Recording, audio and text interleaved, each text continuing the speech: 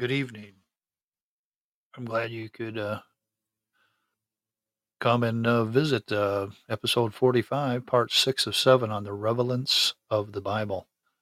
Just to update, this is part 6 of 7, and 7, the last part, I'm going to do this Friday at 8 p.m. That'll be the 18th. The 18th of November. Now I have part 7 of relevance of the Bible. And then next week, if all goes well, we're going to start on the Christian doctrine of man, just to keep you updated. I'll have to, I've been doing my research on that, and I've got a couple books that I'm going to be using. And one of them is going to be The Christian of Dr. Man by H. Wheeler Robinson. And we'll check that out and go from there. Let's dive right into part 6 of 7, and this is the sin and thought of the Bible. To deal fully with the biblical doctrine of sin would require a treatise and not a single chapter. Hence, here again, it is only possible to concentrate attention on a few aspects of what Bible regards as the fundamental problem of man. Common to both testaments is the recognition of the universality of sin. Quote, there is no man that sinneth not. That's in First Kings. Quote, unquote. Quote again, surely there is not a righteous man upon earth that doeth good and sinneth not. That's in Ecclesiastics. Quote, who can say I have made my heart clean? I am pure from my sin. Or am I? I am pure from my sin. That's in Proverbs. Again, here's another quote. If we say that we have no sin, we deceive ourselves and the truth is not in us. 1 John. Another quote. All have sinned and come short of the glory of God. It's in Romans. Quote again. In many things we all stumble. In James. All these passages conceive of sin as a phenomenon of individual experience, and such indeed it is. Yet,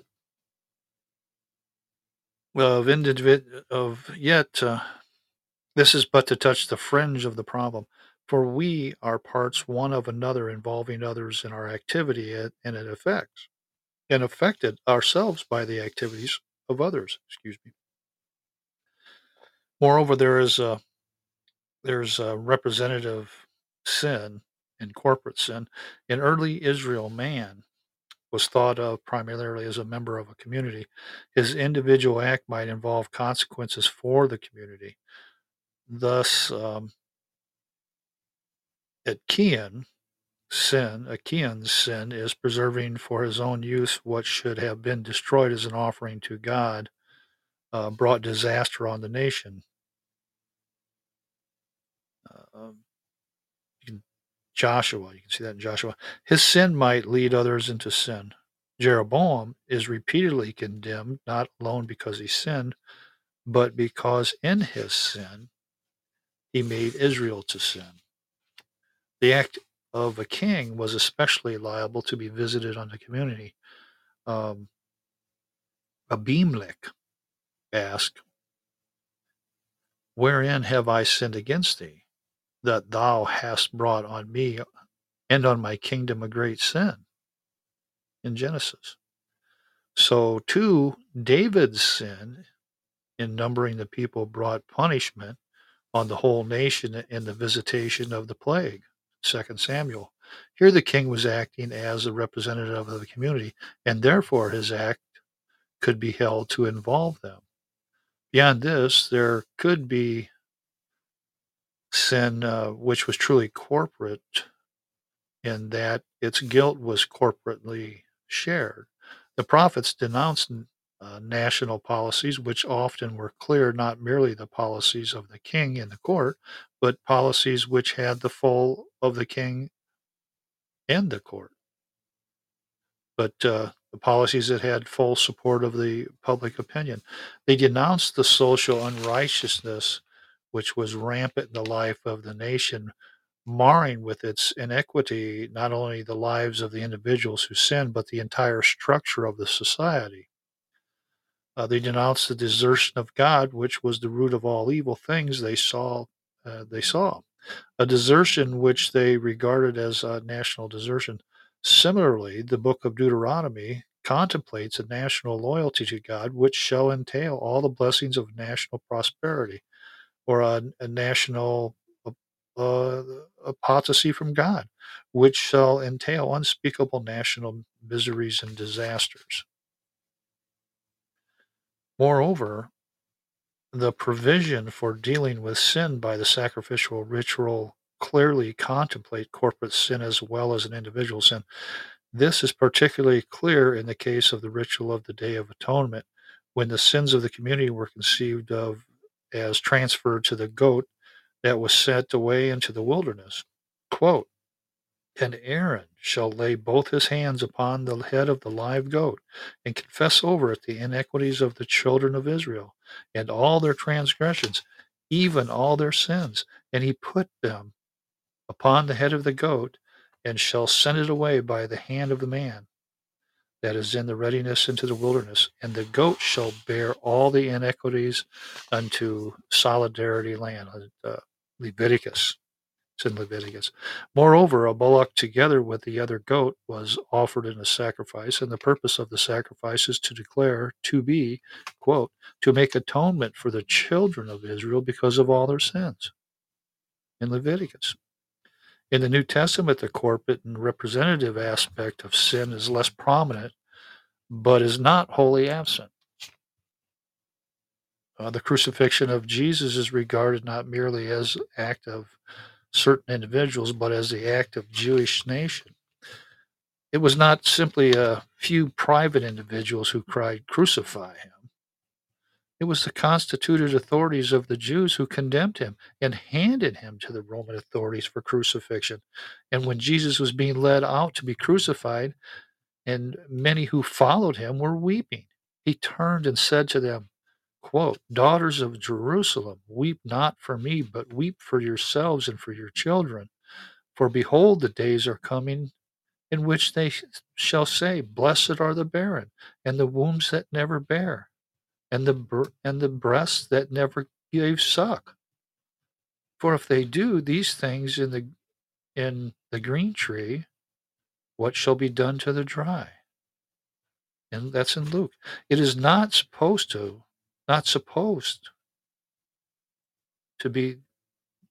It's not to be supposed that the crucifixion is here casually connected with the fall of Jerusalem in AD 70. It is rather implied that the same root of sin which manifested itself in the crucifixion of Jesus would continue to produce and harvest evil until it involved the nation in a catastrophe of AD 70. The guilt of the crucifixion was shared by the nation, and it would produce fresh guilt, for as Ben Azzi said in the second century, quote, "The reward of a transgression is another transgression," unquote.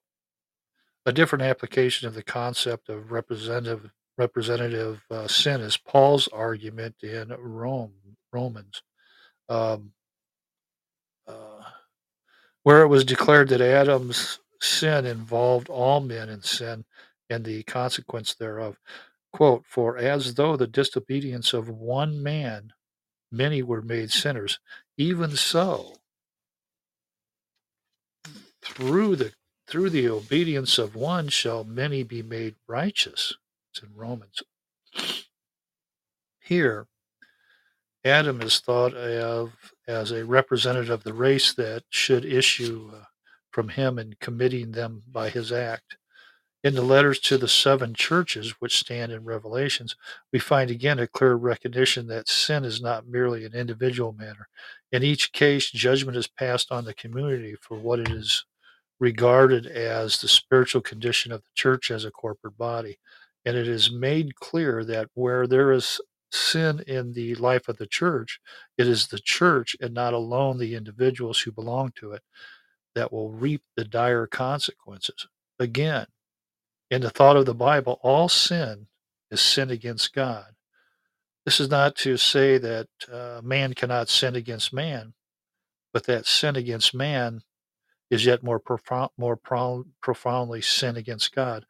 Quote, I have sinned against the Lord your God and against you, unquote, said Pharaoh. It's in Exodus. I have sinned against heaven and in thy sight, said the prodigal son in Luke. When David was rebuked by Nathan for his adultery with Bathsheba and his scurvy treatment of loyal Uriah, the king replied, I have sinned against the Lord, unquote. That's 2 Samuel. So in Psalm,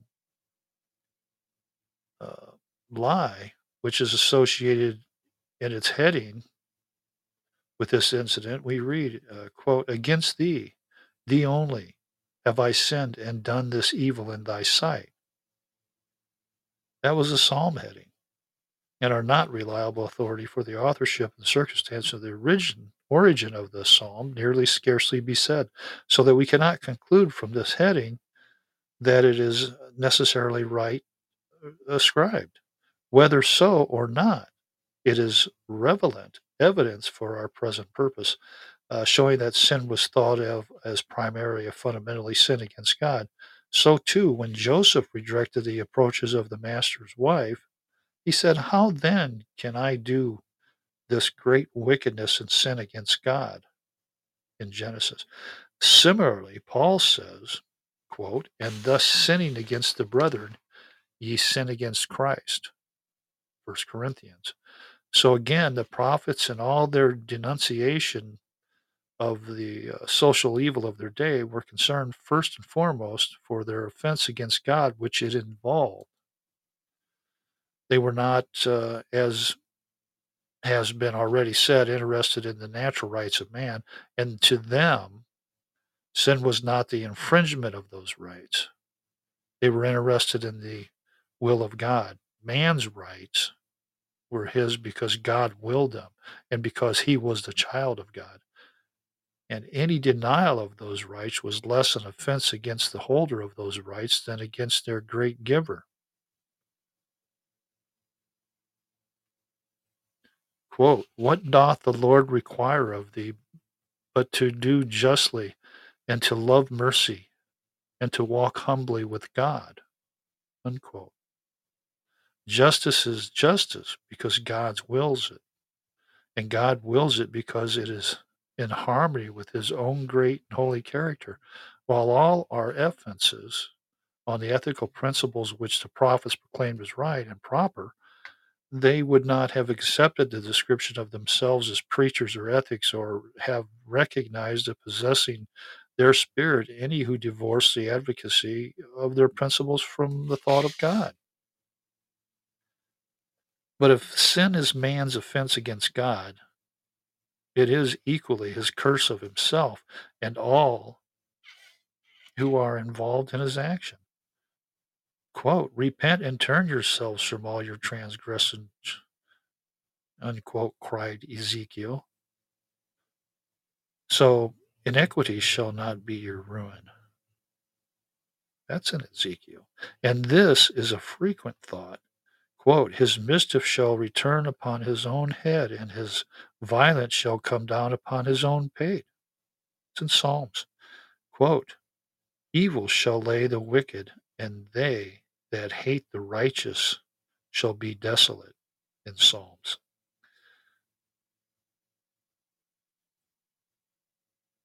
Quote, he that soweth iniquity shall reap calamity. That's in Proverbs. Quote, whatsoever a man soweth, that shall he also reap. That's in Galatians. It curses him by bringing forth its own harvest of disaster in his own life and experience. It curses him too by the inner deterioration of his own personality, by the uncleanliness of spirit which a spiritual ritual was designed to renew. In passages where there is no reference to sacrifice, we equally find that it is this side of sin which is prominent. Quote, wash me thoroughly from mine iniquity and cleanse me from my sin, in Psalms. Quote, and I will cleanse them from all their iniquity whereby they have sinned against me. Unquote. Quote, cleanse thou me from hidden faults. In Psalms. Nor is this all the curse he reaps beyond the marring of God's image in himself and defeating of God's purpose for him. He isolates himself from God and shuts himself out of divine fellowship. Quote, cast me not away from thy presence and take not thy Holy Spirit from me. Psalms.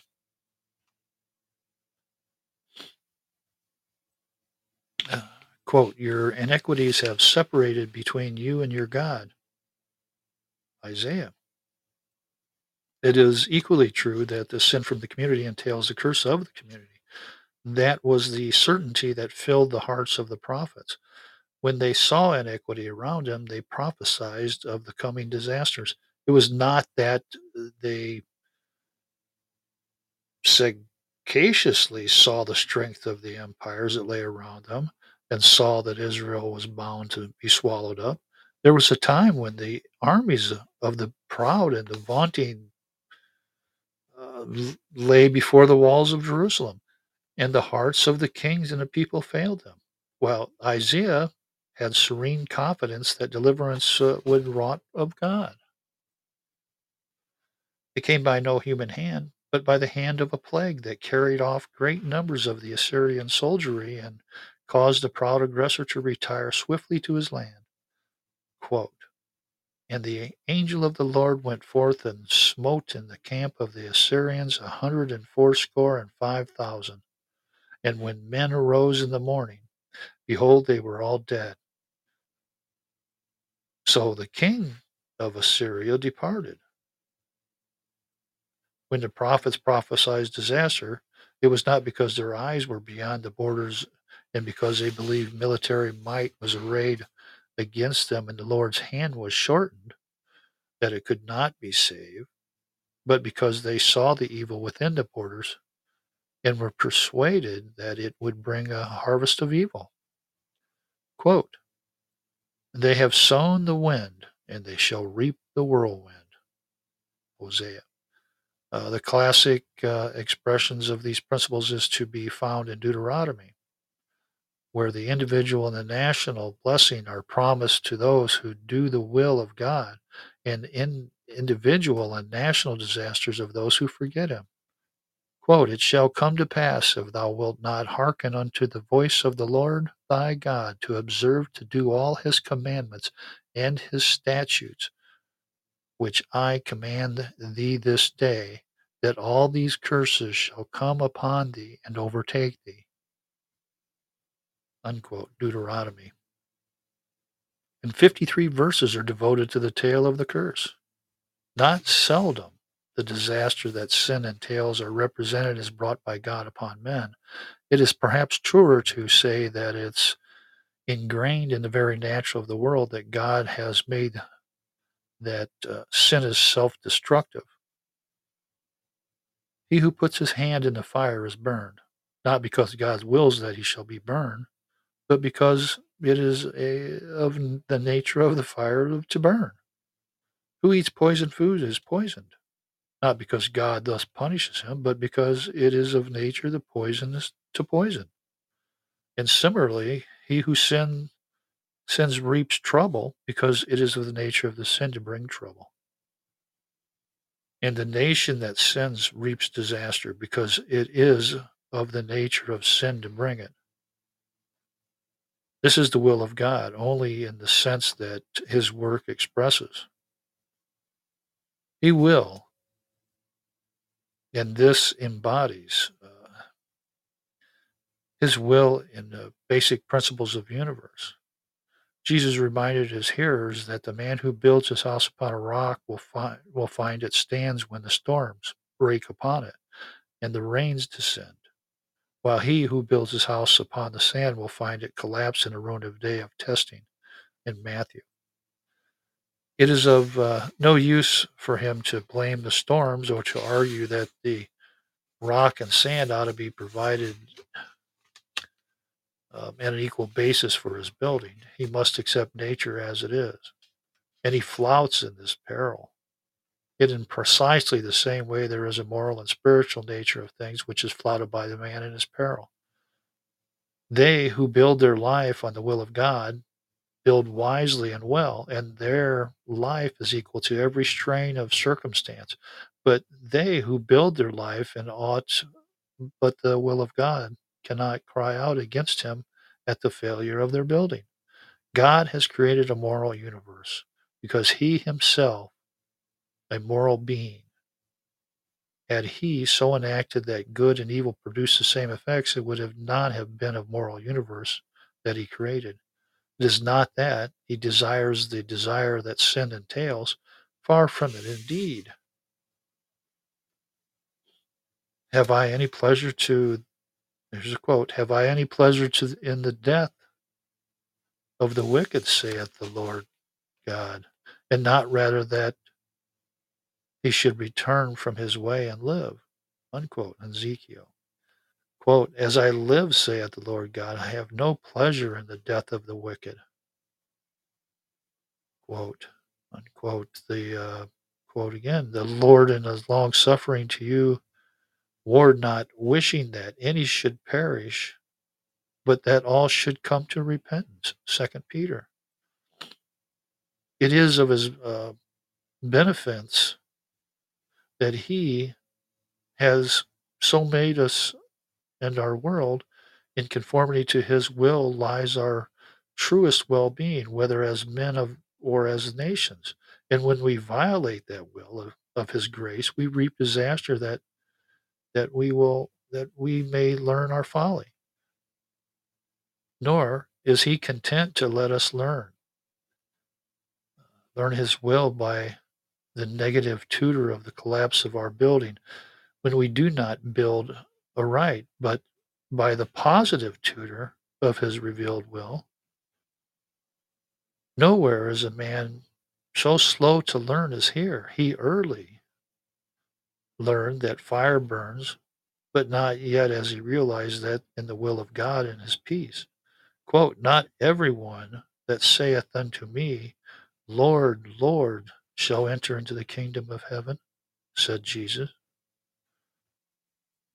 but he that doeth the will of thy Father, which is in heaven. It's in Matthew. While then, as has been said, the hand of God may be seen in history, and he is not shut out of the world. He has made his activity in the field of history is in accordance with the fundamental principles of his being, and in accordance with those fundamental principles on which he has created the world. When disaster falls on the sinning nation, it is not because God has taken some arbitrary decision against it, but because inherent in the very nature of the sin was blindness that would stumble forward into disaster. The Old Testament can say, quote, the God of Israel stirred up the spirit of Paul king of Assyria and the spirit of Tiglather-Pileser, king of Assyria, and he carried them away. First Chronicles. And the Lord, quote, and the Lord sent against him bands of Chaldeans, surely at the commandment of the Lord this upon Judah, Second Kings, and of the whole host similarly utterances. It can assign these disasters to the sin of the people as their spring in such words as the king of Egypt came up against Jerusalem because they had trespassed against the Lord, Second Chronicles. But the most superficial reading of the prophets will reveal that not alone condemned the social and spiritual evils of their day and predicted disasters, but they equally condemned the alliances and intrigues and revolts that directly provoked the disasters. To the prophets, these were not unrelated to the social and spiritual evils they perceived, but were manifestations of some utter blindness to the will of God. A people that is insensitive to God's Spirit in one aspect of its life will be insensitive to another, and the nation that flouts the will of God in its eternal life is certain to flout it also in their external policies. When Jesus wept over Jerusalem, he cried, quote, "Oh, that thou hast known in this day, even thou, the things which belong but to thy peace. But now they are hid from thine eyes, for the day shall come upon thee when thine enemies shall throw up earthworks about thee and compass thee around and keep thee on every side, and shall dash thee to the ground, and thy children within thee, because thou knewest not the time of thy visitation." It's in Luke. The coming destruction is not thought of as arbitrary return for sin, but as inevitable issue of the same blindness which was already manifest. For sin carries within its own heart the seed of the destruction of the sinner. This does not mean that all suffering is a direct retribution of sin. Uh, Against that view in the book of Job is a great protest. Popular theology, as reflected in the thought of three friends, believed that suffering was the evidence of the fruit of sin, and hence that despite all the outer piety of Job's life, there must have been some secret spring of evil to account for his misfortunes. And the same idea still prevail in New Testament times as we see the question, quote, "Rabbi, who did sin, this man of his parents, that he should be born blind?" Unquote. That's in John. Uh, though here the possibility is recognized that one person's suffering may be the fruit of another's sin. While sin was regarded, excuse me for a second.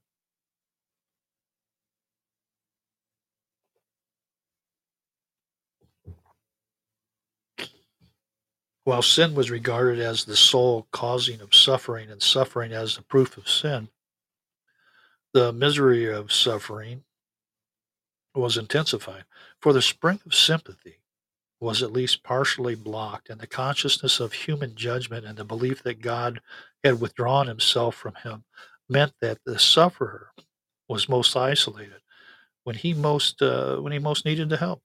The book of Job tells a story of innocent suffering to proclaim that there is such a thing, that therefore harsh judgment on the sufferer is not necessarily justified, nor is the sufferer necessarily shut off from God.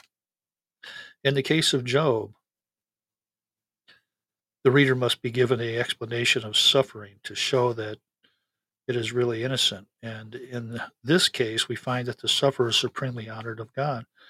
God has staked himself upon Job, and in his suffering, he is serving and vindicating God. Yet he himself can never know this. And if Job had been allowed to know it, the book would have been robbed of its meaning. Since we suffer innocently, we may not know the cause. We can only trust that it is to serve some wise purpose of God. We may therefore find in his fellowship, even in the midst of the suffering itself, our peace and our strength. And this is the point that Job reaches when he has the vision of God. He repents. He repents not of his trust in God, but of the charges against God that he has made in his ignorance. Quote, "I had heard of thee by hearing of the ear," unquote. He says, quote, "But now mine eye seeth thee." Um, in his very suffering, he found God more truly than ever before. All the knowledge of God that he had hit hitherto obtained, uh, even in the years of his prosperous piety, was the knowledge that he had gained in his suffering. But as the knowledge of the report compared with the knowledge of his experience, he had not merely vindicated God in his agony, he had found God more truly and more deeply. So too the Apostle Paul. He suffered some physical problems whose precise nature we don't know, but which caused him intense agony. At times, it was almost too intense to borne, and he cried out to God for deliverance from it. Instead, he found deliverance in his pain, and through it was lifted to a new experience of the grace of God in Christ, so that he learned to rejoice in the very suffering against which he had cried. Quote, "Concerning this thing I besought thee, Lord, thrice, that it might depart from me. And he said unto me, My grace is sufficient for thee, for my strength is made perfect in weakness. Most gladly, therefore, will I rather glory in my infirmities, that the power of Christ may rest upon me." It's in 2 Corinthians. Nor can it be supposed that in any age the sin of the sufferer was regarded as the only possible explanation of his suffering. When great and exceptional calamities fell upon him, men turned to this explanation, but offered his suffering was the clear consequence of the sin of another. All the prophetic denunciation of the ruthless oppressions of the poor by the rich, of the perversions of justice, and the reduction of slavery of simple peasants shows that the sin of one individual or one class is thought as as capable of bringing suffering on others, nor can this be gainsaid. We are parts one of another, and we are involved in the acts of others, and that not merely when those acts are directed against us. Children are necessarily involved in the consequences of their parents' acts. The man who undermines his own health by his indulgence in sin may pass to yet his unborn children the fruits of that sin is a body which is diseased. The man who brings public shame upon himself brings shame too upon those who are most intimately connected to him. The man who, by his improvidence of crime, reduces himself to poverty brings all the sufferings of poverty to his family too. There are some who cry out against the injustice of all of this, who fail to realize that this is the working out of the beneficent principles on which the universe is established. They hold the possibility of blessings and the possibility of curse, and we who rejoice to accept the blessings must not complain of the curse, for the blessings far outweigh the curse. Into the inheritance of those who have gone before us, both in the narrow circle of the family and in the wider circle of the community, we have all entered. There are strains of character and of culture, of achievement and of treasure, and that inheritance. And it is an enormous enrichment to us, but it is always possible for one generation to waste part of its heritage and to pass it on impaired. Yet it is equally possible for it to be enlarged. Men who can rejoice that in their bones is a love of freedom which is born from their fathers, may also receive from their fathers disease and the taint of evil men, who can rejoice in all the privilege and all the opportunity which is theirs by virtue of achievement of their fathers or of the community to which they belong, who can take pride in the memory of those who have gone before them, may by the same token be forced to look back with shame. Yet again, there is vicarious suffering, the suffering of one whereby another is benefited. Wide is the range of this in your life. And when it comes to us with its demand, we should remember too its gifts. We can only here think of the highest form of the principle of the vicarious suffering. Um, it is when that suffering is freely and willingly accepted and when it is the fruit of another sin. The father who gives his life savings to pay the debts of his son and to the and to save from shame and dishonor the Son of his love at the expense of his own humble provision for old age is suffering vicariously for his Son's sin. And vicarious suffering figures in the Bible not merely screening by its sacrifice, but saying cleansing, renewing, lifting the sinner out of his sin in the act of paying the price. He was wounded for our transgressions. He was bruised for our iniquities. The chastisement of our peace was laid upon him, and with his stripes we're all healed. It's in Isaiah. Quote, "This is my blood of the covenant which is shed for many unto remission of sins." Unquote, Matthew. Christ also suffered for sins once, the righteous for the unrighteous, that he might bring us to God. First Peter. While then all suffering is not the fruit of sin, much suffering is. For it is the nature of sin to bring suffering, and it brings suffering not alone to the sinner, but to those against whom it is directed, to those whose interests are bound to the sinners, and above all, to the heart of God himself. It's just here that the exceeding sinfulness of sin is revealed, and it is not when man realizes that he cannot sin to himself alone that he begins to perceive that the vast pressing problem that sin involves. No sin is a mere private matter. All sin is social, and all sin is sin against God.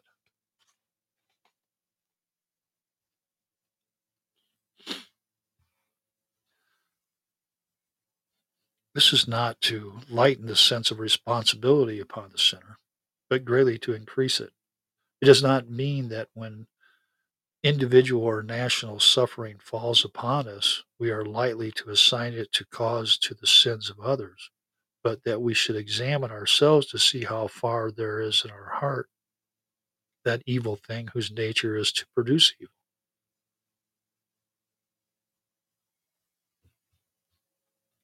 One man can sin, and his children reap the fruits.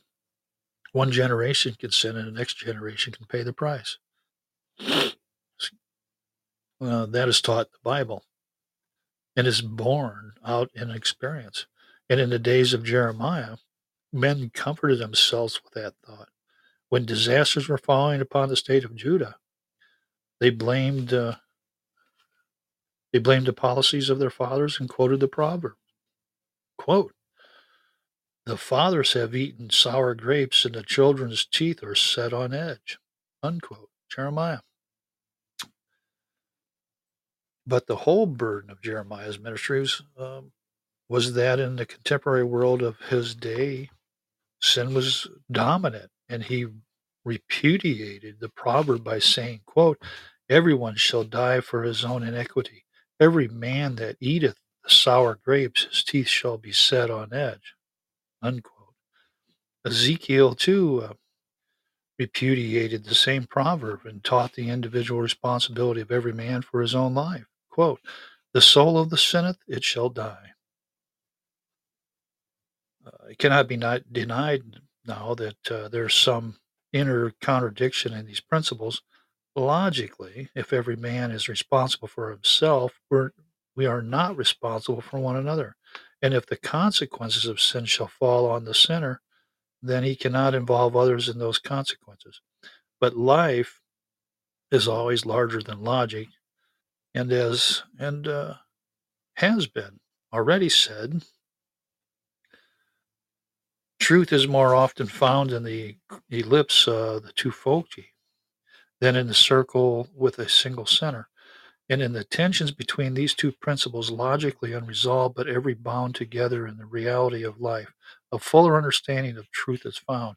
And in this means that when the fruits of sin fall upon us, whether as individuals or as a community, though they may be largely the fruits of the sins of others, it is less spiritual, profitable to cast the blame on them than to set against those sufferings all that we have received from others.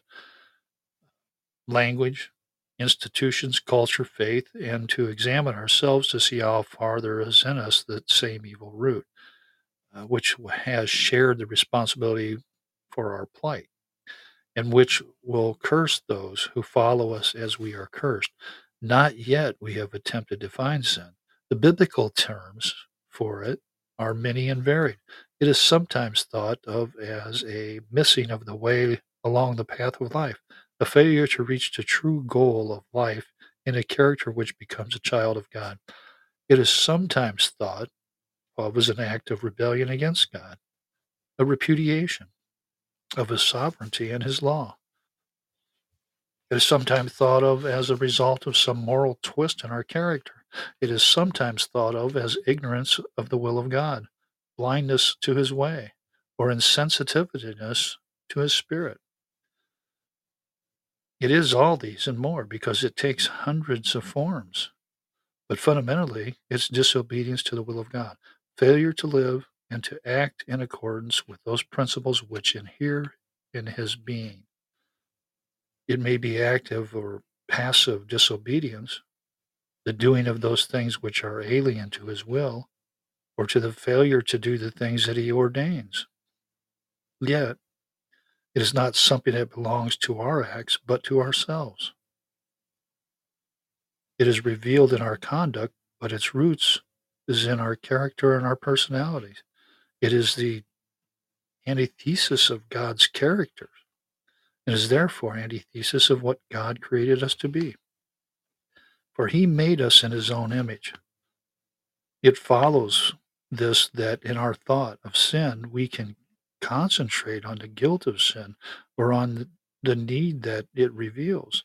The sinner is guilty of offenses against God that rightly calls down upon him the wrath of God. The sentimental spirit of our age often chooses to ignore the aspect of sin and to eliminate the wrath of God from its thought of him. In doing this, it dispenses with the real element of the biblical revelation of God. For unless the ruthless oppressions of the weak by the strong calls forth the indignation of God, there is no meeting in the prophets. Sin is guilt, and guilt calls forth the divine condemnation and divine penalties, even though those penalties are most often the inexorable working out of the principles that are inherent to the world because inherent to the heart of God. But emphasis on guilt of the sinner is quite inadequate to satisfy the biblical teaching, whether the Old or the New Testament. There is equally emphasis on the need for the sinner for deliverance from this burden which he has taken upon himself, this disease which is eating at his life, this stain which is disfiguring his character. The Old Testament has more to say on the offense of the sinner against God, and the New more on the divine pity for the sinner in this need.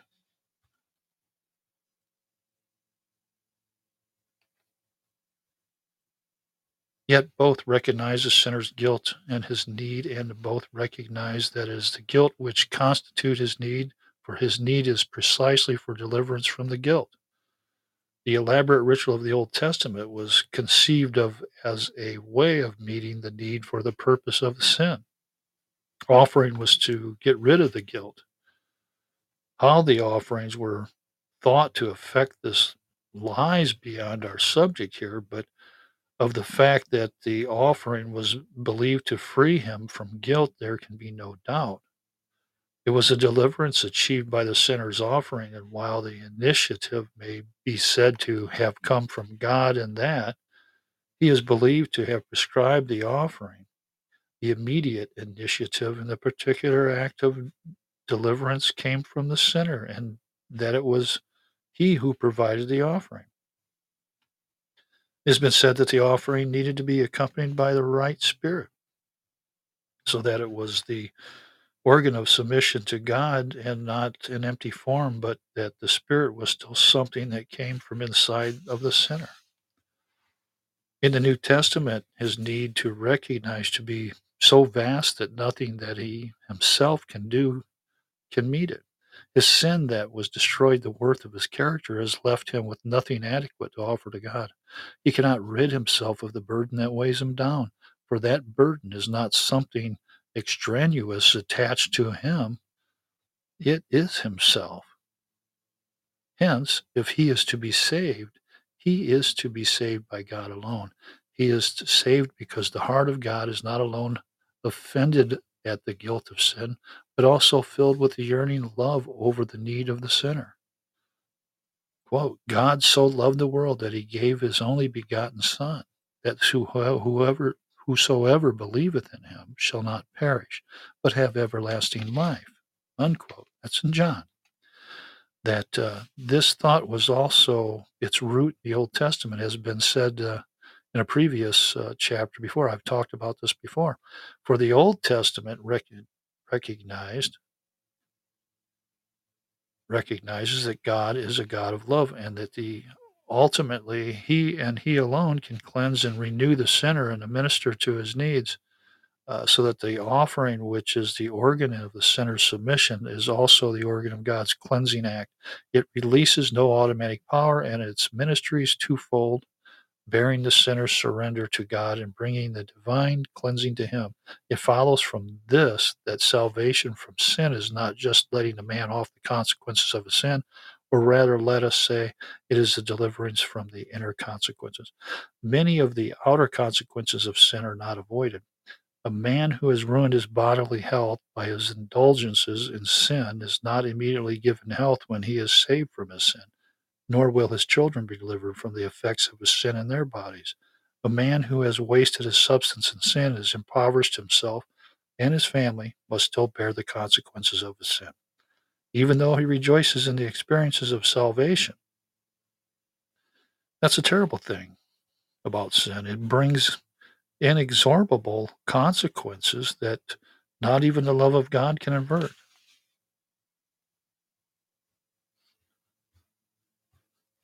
And as the writer is talking about in this book, that taking this from, uh, which is, by the way, The Relevance of the Bible by H. Rowley, he talks about having a friend that was at a meeting where a man confessed to having seduced a number of girls before he found salvation, and then added, "But thank God I put all that right now." But he had not put it right and could not. No repentance on his part could undo the evil he had wrought in the lives of others. And in irreverence be it said, not even God could undo his evil past or make void all of his consequences. Salvation is salvation from sin, from the inner deterioration of character. Quote, the reward of transgressions is a transgression, said Ben Azeh. Uh, but salvation breaks the chain of the causation and starts a new chain of holiness, which will yield fair fruits instead of a continued harvest of evil. Some of the effects of the old sins can be nullified, and they can will be nullified, but even where their effects remains, there will also be a new spring of worthy life in harmony with the will of God, bringing forth the fruits of righteousness. But the inner effects of sin, the effects in the sinner's own heart and life, are abolished. He is freed from guilt. This was the object of the Old Testament ritual. This was the effect of the redemption in Christ in a New Testament thought. Quote, being made free from sin, ye become servants of righteousness, unquote, in Romans. Now, once in the end of the world, hath he appeared to put away sin by the sacrifice of himself. Hebrews. The sinner is cleansed and restored to purity of spirit. Purge me, quote, purge me with hyssop, and I shall be clean. Wash me, and I shall be whiter than snow. In Psalms.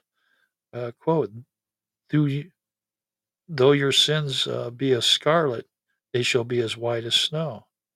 They, though they be red like crimson, they shall be as wool. Unquote. That's in Isaiah. The blood of Jesus Christ, his son, cleanses us from all sin.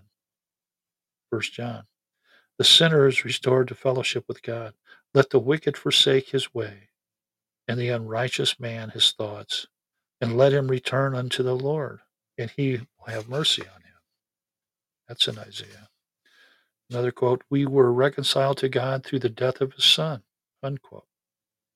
Romans. It is clear then that salvation, whether in the Old Testament thought for the new involves the complete yielding of the heart and life of the sinner to God to be recreated by him. If it is his sin to be purged, he must find anew the spring of his life in the will of God. The same is true of the community that it is to be redeemed from its sin. It must turn anew unto God that he may reveal to it his will. And it must find in that will its life and its peace. That all this is relevant to our need today can be easily seen. The world is acutely conscious of its distresses on the grand scale of the widespread and devastating war. Men of all nations profess that they did not want war, and the profession is doubtless true. Men of all nations look forward eagerly to the day when conflict shall cease. But what few appear to perceive is that war is the fruit of sin, and that peace will be enduring when men hate not war alone, but sin. That is why, in my judgment, pacifism is not deep enough. It aims to eliminate war by attacking war instead of by attacking its causes. On the other hand, it is easy to say, as most would say, that this war has been brought upon the world by the aggressive wickedness of godless men who found it in their own proud ambitions the sole rule of life, who identified right with their will. It is more inclusively true to say that it has been brought upon us because men of all nations thought there was something more important than the will of God. Some thought their own ambition to dominate was more important than the will of God. Others thought their own safety was more important than the will of God. The sin differed widely in each case, and the measure of the guilt was not the same, but altogether contributed each in its measure to produce the desired result. Let's take, for example, when the German government made its demands on Czechoslovakia. Four statesmen met in Munich and decided the fate of Czechoslovakia by an agreement that flouted all the principles of justice. The little state that was there dismembered was unrepresentative and unheard, while her powerful adversary was not merely heard, but was a member of the court that decided her fate. That we were powerless to thwart the aggressors is doubtless true. But we shared in the responsibility and the guilt of this grim travesty of justice and congratulated ourselves that we had at least averted war.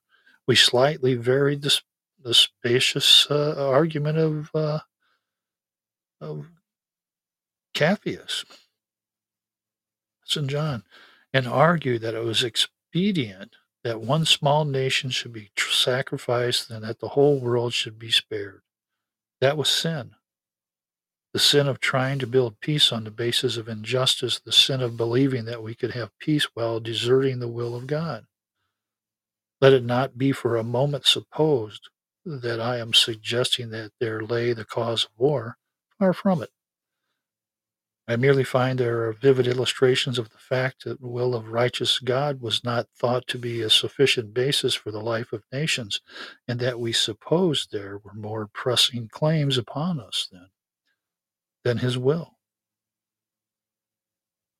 Whether at the end of the conflict we shall achieve a real peace will depend on whether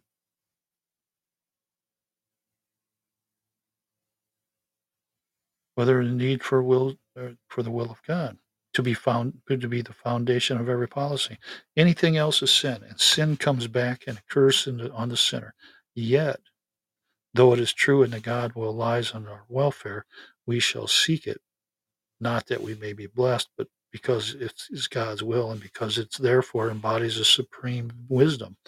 What has been said is also relevant to some of the problems that trouble men in a time of war. There are some who ask why God should permit war.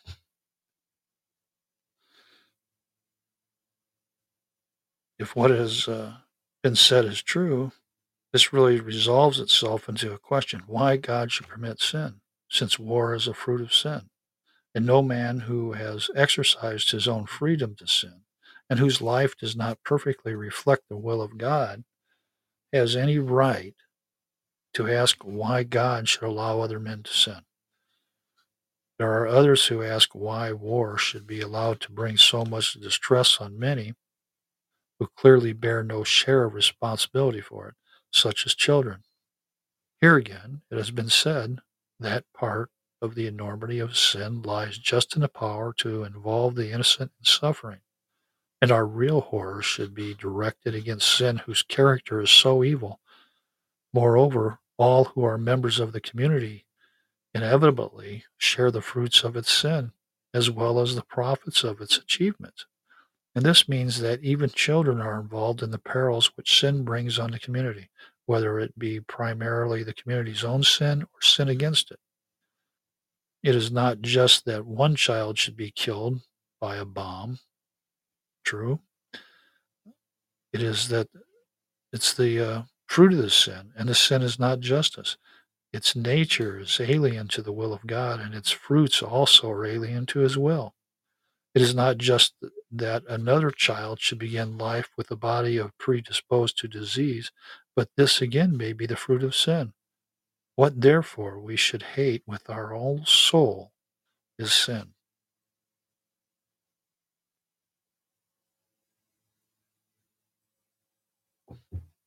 We should realize that sin is not some pale abstraction of theology. We should know it for the worst foe of man. But if it is to be hated in the life of the nation or in the life of some other nation, it is equally to be hated in our own individual lives. For in so far as it is in our lives, it is polluting the life of the nation. The poison that is in the finger may spread through all and through all the body. And we who give sin currency in our lives may spread its currency to the state and in the world. And sin reigns in our hearts so long as God's will is not the law of life for us, and God's will is not our law of life. Until we live in his fellowship, our heart filled with his spirit. Yet if sin reigns in our hearts, in Christ, we may find recreation. The Christian gospel, therefore, ministers to the deepest need of our time, and the great message of the Bible is profoundly relevant to our most urgent problems.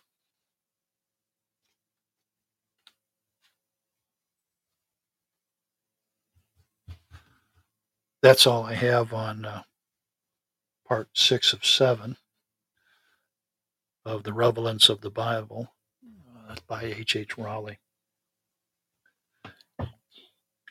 Um, Also, I'm a Knight Templar, and if there's any questions you have about becoming a Knight Templar, you can go to our website at www.knightstemplars.com. Again, that's www.knightstemplars.com. You can join that website. You can send us questions through that website, even prayer requests if you have any. Or you can email me directly at davidr258@comcast.net. Again, the website is www.americanknightstemplars.com. Before closing here, I'd like to say a little prayer about spiritual warfare.